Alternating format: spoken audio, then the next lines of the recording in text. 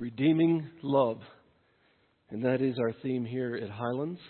To know that you have been loved by God, that He gave you His Son as a gift so that you might be forgiven of the sins that you are guilty of, that I'm guilty of. Often when we sing about the thief on the cross, though vile as he, I think an honest person might be able to sing, though viler than he. And that often comes to mind. It's good to see you this morning. I hope you do know that you are loved by God with a loyal and steadfast love.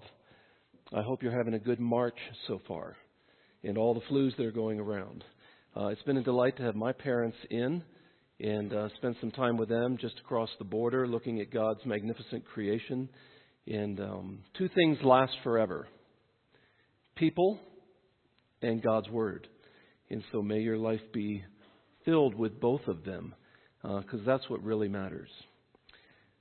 Please turn with me in your scriptures to Obadiah.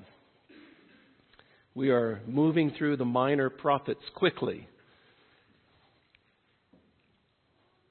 There's 12 of them. And we are on our fourth. Obadiah, out of all the minor prophets, is the most minor. What do we mean by that? He's the shortest. So, young people, children, Obadiah only has 21 verses. It takes 3 minutes to read out loud. So, if you want to impress your parents tomorrow, read Obadiah and come up and say you read an entire Old Testament book in one sitting. See, 21 verses. There are 11 other men in the Scripture named Obadiah. There is no reason to think this is any of those. As a matter of fact, because he's the most minor, he's the shortest, he doesn't take any time to explain who he is or really where he's from.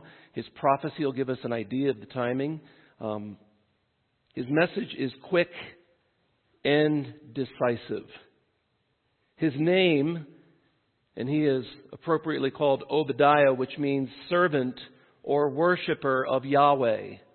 He is fit to carry a message to those who do not worship Yahweh, who are not servants of Yahweh. Look at verse 1, right? No chapters, so just verse 1. The vision of Obadiah, thus says the Lord God concerning Edom. Now, since Obadiah's prophecy is directly toward the nation of Edom, we should learn something about these people in this country. Who are they? Or we should say, who were they? Okay, what did they do? And where did they live? Obadiah unpacks a long history between two nations. The Israel versus Edom rivalry is more than just two nations that don't get along. Let me explain. Back in Genesis 3, God makes a promise. The very same chapter where Adam and Eve chose to sin, God promises them that through the seed of the woman, a deliverer, rescuer would come. In Genesis 12, God makes a promise to Abraham that he would get both land and a people, which is more than the stars could be numbered. And in that land, there is a mountain, Mount Zion.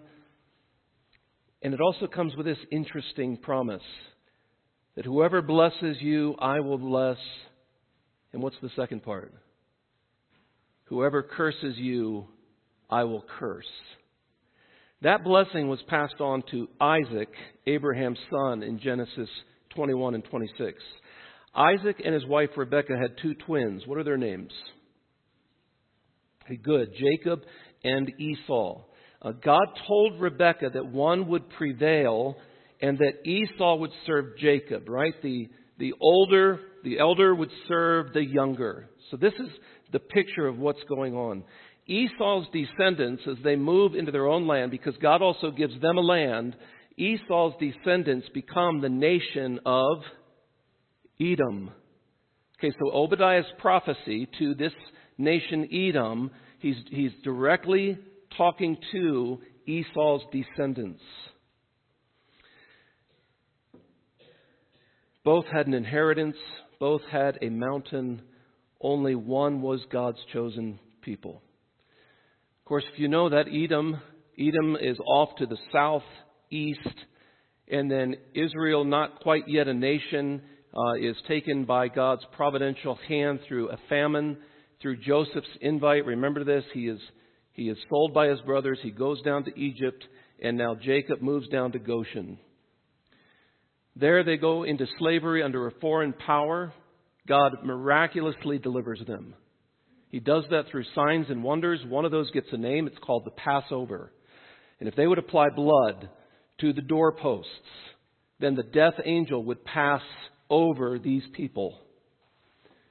They leave. Finally, it gets Pharaoh's attention, and they leave, and they go now out into the wilderness, and they're backed up against the Red Sea. They thought for sure God had entrapped them, set them up, but then all of a sudden God separates the sea. Remember this.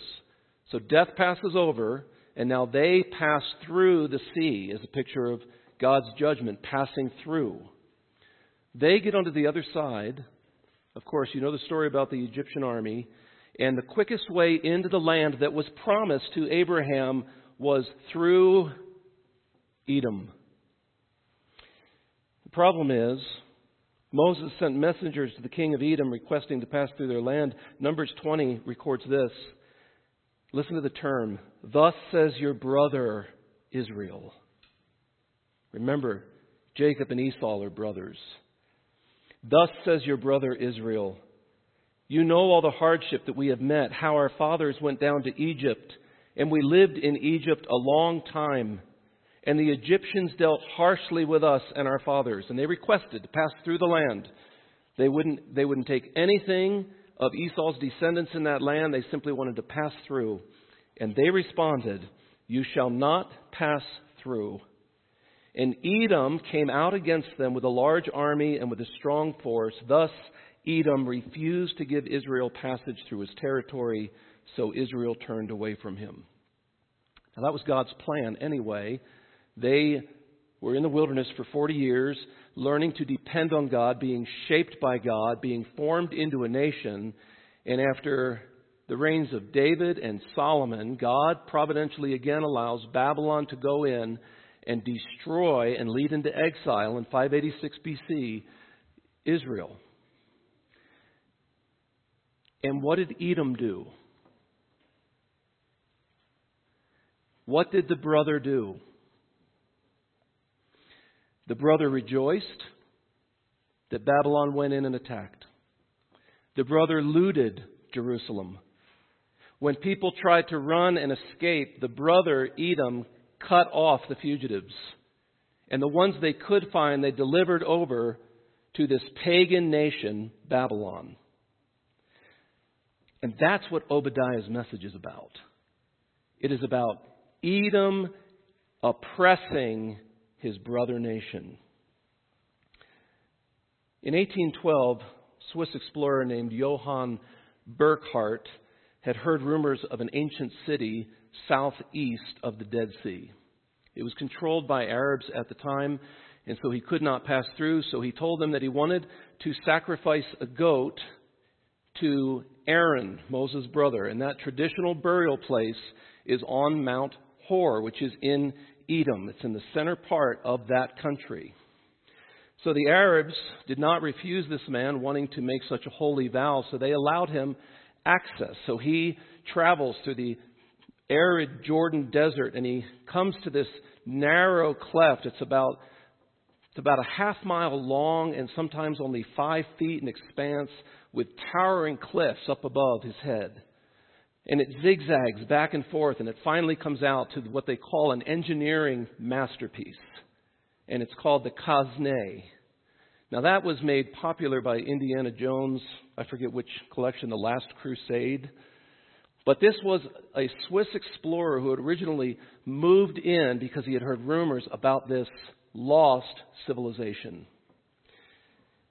After other experts traveled after Johann Burckhardt, they said, because of the design, it would be possible for 12 men to hold the city against an army. Through the Kasneh, he entered and he found the ruins of a lost civilization, once called Selah or Seir, but now Petra. which is the name most of you would know this ancient civilization by. You can Google a picture of this and the entryway and the Kasne and the remains. And they call Petra one of the world's most mysterious ancient cities. Here's my question as we open up Obadiah. Is Petra and its vanished people really a mystery? Obadiah 1. If you could explain the entire book of Obadiah with one proverb, it would be Proverbs 16:18. Pride goes before destruction, and a haughty spirit before a fall.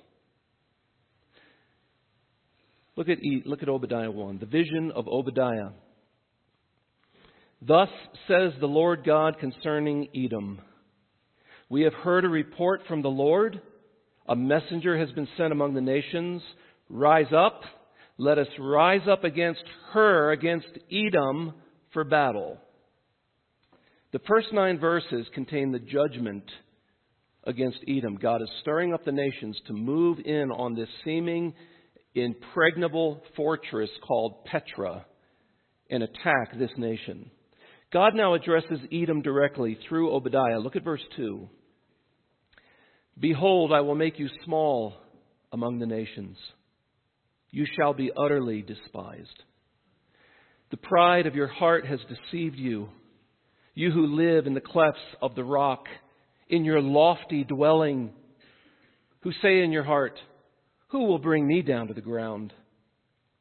Though you soar aloft like the eagle, though your nest is set among the stars, from there I will bring you down, declares the Lord. If thieves came to you, if plunderers came by night, how have you been destroyed? Would they not steal only enough for themselves? If grape gatherers came to you, would they not leave gleanings? Verse 6, how Esau has been pillaged, his treasures sought out. This is a comprehensive destruction that is being prophesied. Verse 7, all your allies have driven you to your border. Those at peace with you have deceived you. They have prevailed against you. Those who eat your bread have set a trap beneath you. You have no understanding. Will I not on that day, declares the Lord, destroy the wise men out of Edom and understanding out of Mount Esau? And your mighty men shall be dismayed, O Teman, so that every man from Mount Esau will be cut off by slaughter. Why is God judging Edom? The defining sin in this first section is in verse 3. The pride of your heart has deceived you. What was Edom proud about? And I think this is where we need to be careful that we don't remove the tension that we feel in Obadiah as we look into this text and evaluate where we stand before the Lord. Edom had pride in their security and comfort. Edom had strong natural defenses. They lived in the clefts of the rock. They had lofty dwellings. They had this maze of a fissure of huge cliffs and canyons above them. So that they said, who can bring me down to the ground? Not only did they have pride in their security and comfort, they had pride in their relationships. Edom had strong allies. Verse 7. So you could say this, they were overconfident in their network of alliances.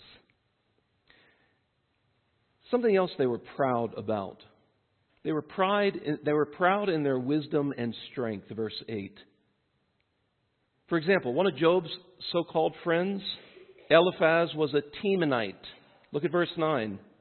O Teman. So Esau boasted in their mighty men of valor. They boasted in their wise men. They boasted in their allies. They boasted in their security and their comfort. So here's the picture. In 586, Israel is sacked and led off into exile. They're not on their mountain that God gave them. They're not in the holy city, Jerusalem. But Edom is. Edom sits secure. Israel is scattered.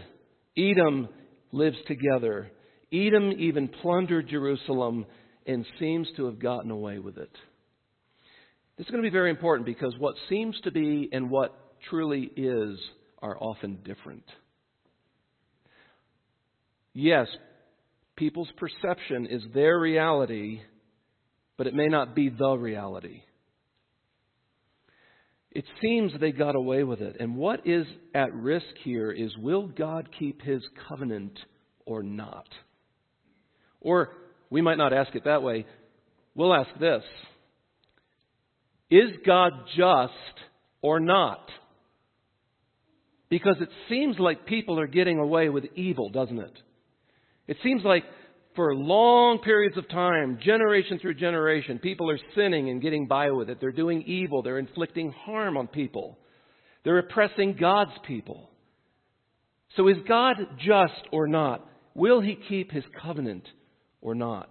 Remember the defining sin. Pride has deceived you. I think we're a people, we're a nation that tolerates pride. Let me give you an example. We might talk about how well a young person plays an instrument, and we might say, you know, he or she is brilliant on that instrument, but a little arrogant. But we would never say he or she is brilliant on that instrument, but at times a bit murderous. You see the difference? We tolerate one while the other one is just clear. Right? She's a good girl, just a bit violent. No, you can't be good and violent. Proverbs 6, verse 16. There are 6 things that the Lord hates. 7 that are an abomination to Him: haughty eyes, a lying tongue, and hands that shed innocent blood. Pride is categorized along with what? Murder. Proverbs 8:13. Pride and arrogance and the way of evil and perverted speech I hate, God says. Proverbs 11:2. When pride comes, then comes disgrace. Proverbs 16:18. And I think this describes the book of Obadiah. Pride goes before destruction, and a haughty spirit before a fall. Pride has deceived their heart. But just to show that God is just for what He's about to do, look at the specific charges against Edom. So, yes, pride goes before destruction. But secondly, pride is violent and cruel. Look at Obadiah 10. Because of the violence done to your brother Jacob, shame shall cover you. Remember Proverbs 11:12, when pride comes, then comes disgrace. And you shall be cut off forever. On the day that you stood aloof, on the day that strangers carried off His wealth and foreigners entered His gates and cast lots for Jerusalem, you were like one of them. You see, Edom's pride had shown itself during Israel's deepest need and humiliation. And they came in along with the foreign enemy, and they cheered them on. Interesting, when the Babylonians attacked Jerusalem, Psalm 137:7, listen to what it says about that event. Remember, O Lord, against the Edomites the day of Jerusalem. Okay, that's when the Babylonians came in. How they said, lay it bare down to its foundations. So as the enemy comes in and attacks Jerusalem, here's what the Edomites are doing. Raze it to the ground. Total annihilation. That's what pride looks like. Edom and Israel were brother nations. Listen to Deuteronomy 23:7. As God is giving His law to His people, the Israelites, listen to what God does to protect the Edomites. He says in Deuteronomy 23, you shall not abhor or hate an Edomite, for he is your brother. That was God's mercy to this nation. But it's a two-way road. The relationship is two-sided. Look at Obadiah verse 10. Because of the violence done to your, it doesn't say neighbor, though they were neighboring nations, done to your brother. So the Edomites should have viewed Israel as a brother, and the Israelites should have viewed the Edomites as brothers. Here's what pride looks like. Look at verse 11. On the day that you stood aloof, on the day that strangers carried off his wealth and foreigners entered his gates and cast lots for Jerusalem, you were like one of them. But do not gloat over the day of your brother in the day of his misfortune. Do not rejoice over the people of Judah in the day of their ruin. Do not boast in the day of distress. Do not enter the gate of my people in the day of their calamity. Do not gloat over his disaster in the day of his calamity. Do not loot his wealth in the day of his calamity. Do not stand at the crossroads to cut off his fugitives. Do not hand over his survivors in the day of distress. What does pride look like? Pride is violent. Remember when Jesus was teaching and the Pharisees were very good at keeping the exact law? You have heard that it was said by them of old time, thou shalt not kill. Remember that? And Jesus says, but I say unto you, do not be angry with your brother without a cause. See, it's like murder. Pride and anger is like murder. Verse 11, Edom stood aloof when strangers carried off his brother's wealth. Verse 11, when foreigners entered Jerusalem's gates and cast lots, Edom was like one of them. Edom gloated over the day of his brother's misfortune. Ha, see? Yes, they deserve it. Verse 12, Edom rejoiced in the day of his brother's ruin. Edom boasted in the day of his brother's distress. Edom gloated over Israel's calamity. Edom looted his brother's wealth. Edom stood at the crossroads and cut off his fugitives and handed over his survivors to the enemy. Ezekiel calls this out as well. Listen to Ezekiel 35. I am against you, Mount Seir. That's Esau's descendants. That's Petra. This is the Mount of Esau. God says, I am against you, Mount Seir, and I will stretch out my hand against you, and I will make you a desolation and a waste. I will lay your cities waste, and you shall become a desolation, and you shall know that I am the Lord. Because you cherished, listen to this, because Ezekiel's going to highlight the defining sin.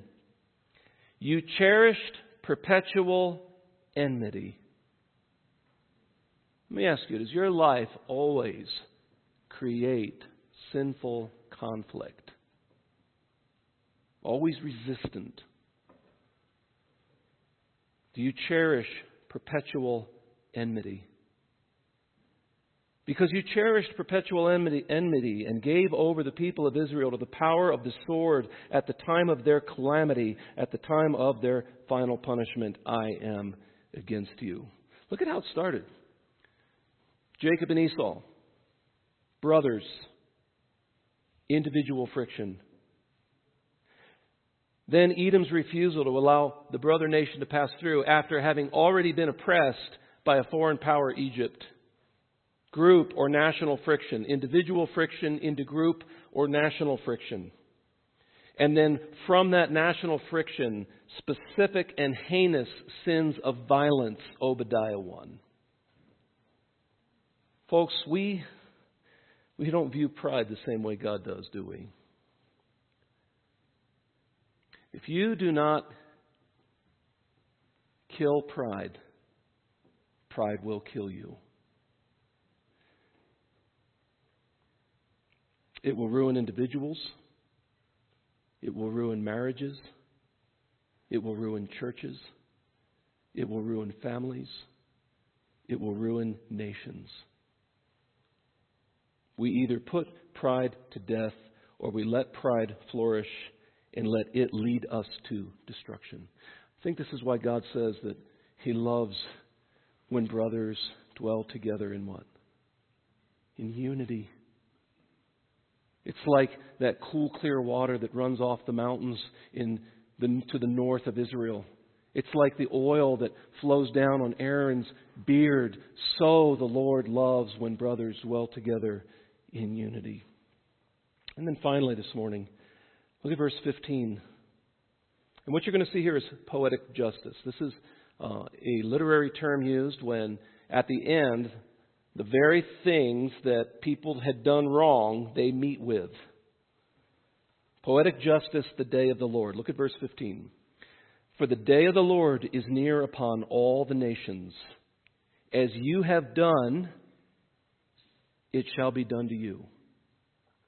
Your deeds shall return on your own head. This is the inescapable principle of sowing and reaping.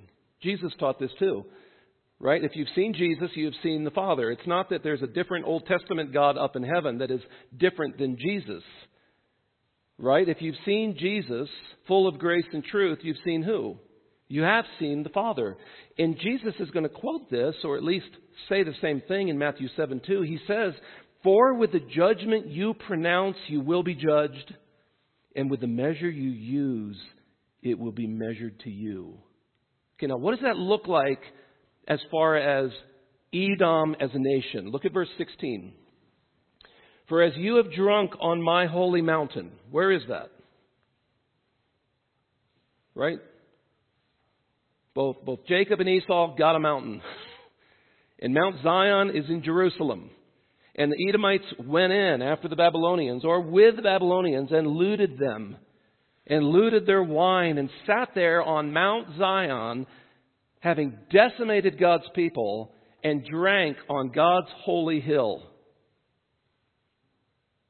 For as you have drunk on my holy mountain, so all the nations shall drink continually. They shall drink and swallow, and shall be as though they had never been. This is prophecy. This hasn't happened yet.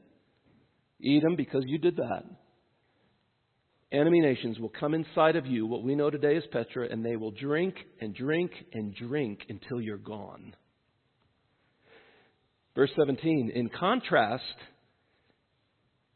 but in Mount Zion there shall be those who escape, and it shall be holy, and the house of Jacob shall possess their own possessions. Right? You looted him, but he's going to get his wealth back.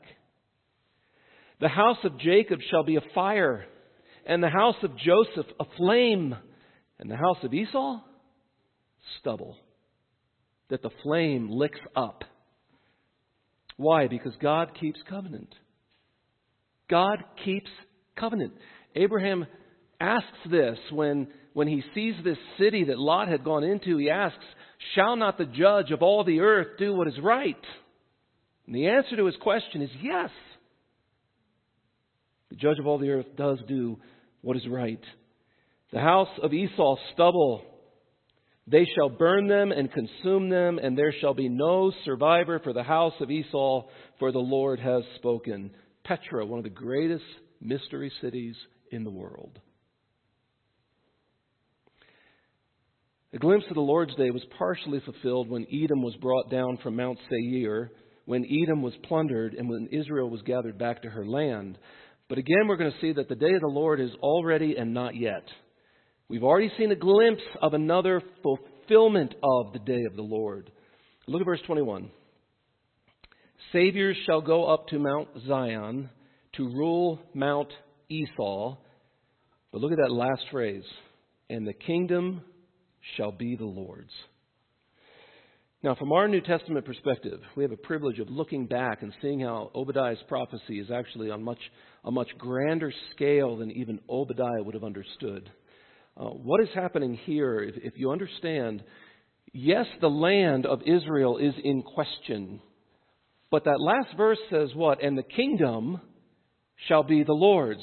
Jesus teaches in Matthew that the meek, right? And the reason that Mount Zion will be holy is because humble people have called out, humble repentant people have called out to Jesus Christ as Lord and Savior.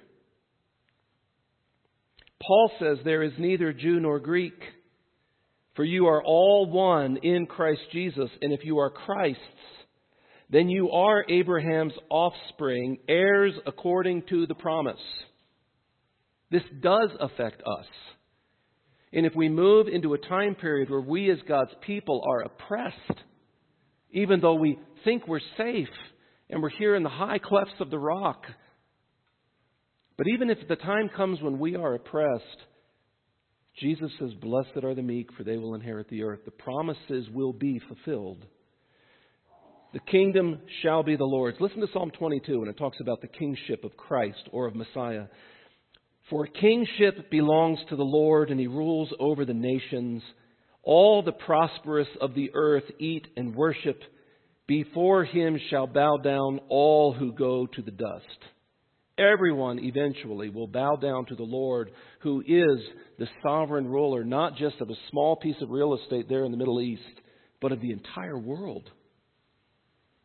So let's draw 6 brief lessons from this as we prepare to take communion together. First of all, pride is deceptive. Verse 3. The pride of your heart has deceived you. Pride makes us think we are independent, self-sufficient, unconquerable, always right.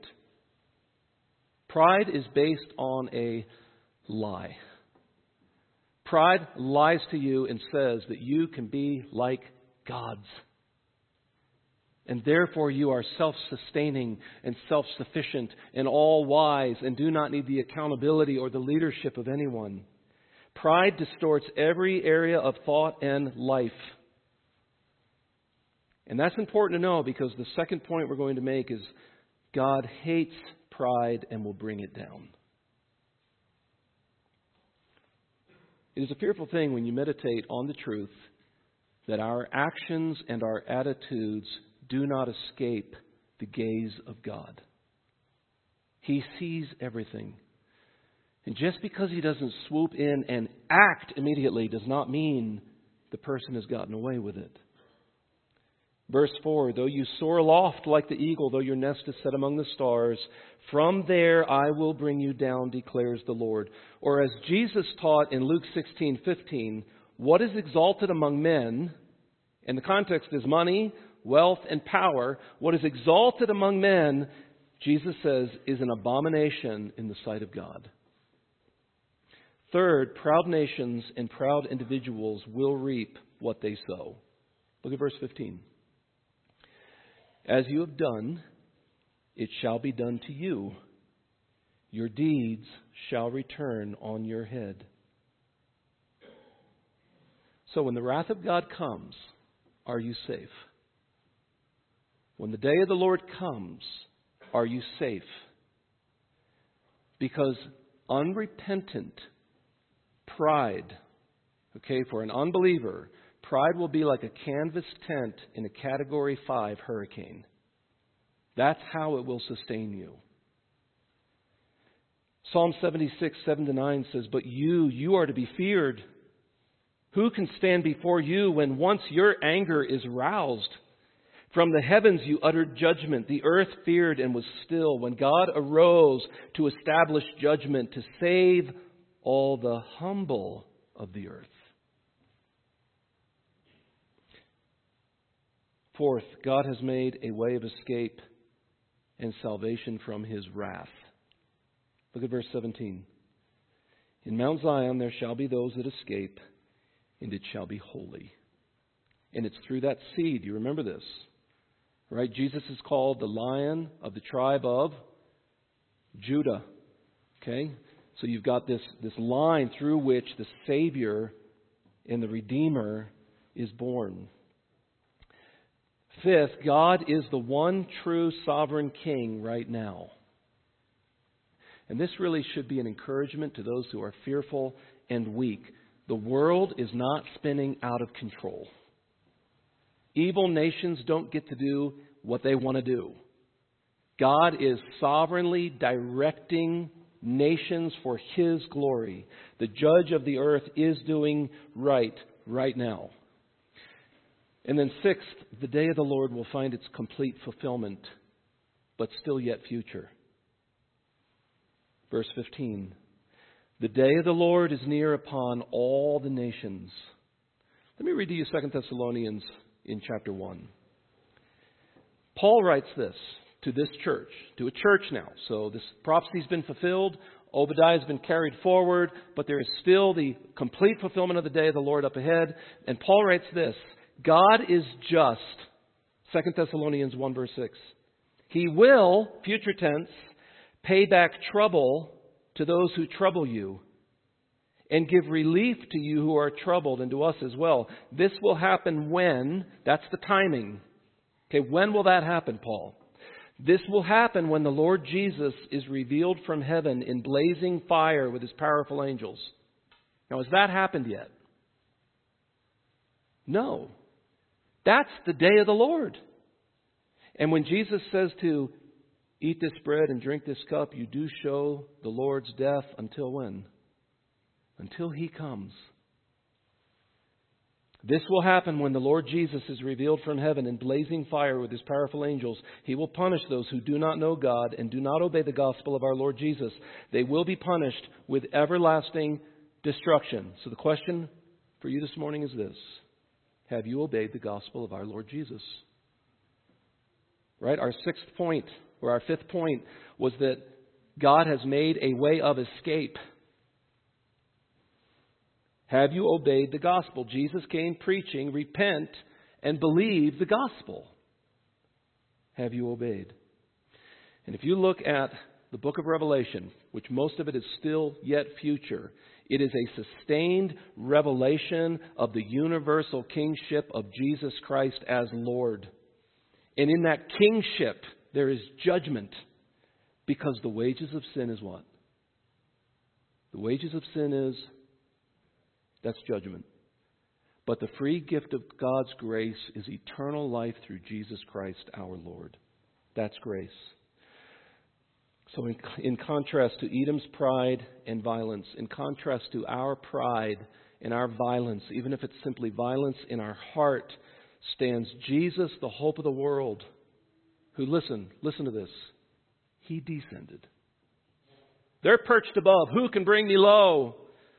God provides a way of escape, and He comes down low, and He serves to save. 2 Corinthians, for you know the grace of our Lord Jesus Christ, that though He was rich, right, yet for your sake He became poor, so that you by His poverty might become rich. Let's pray.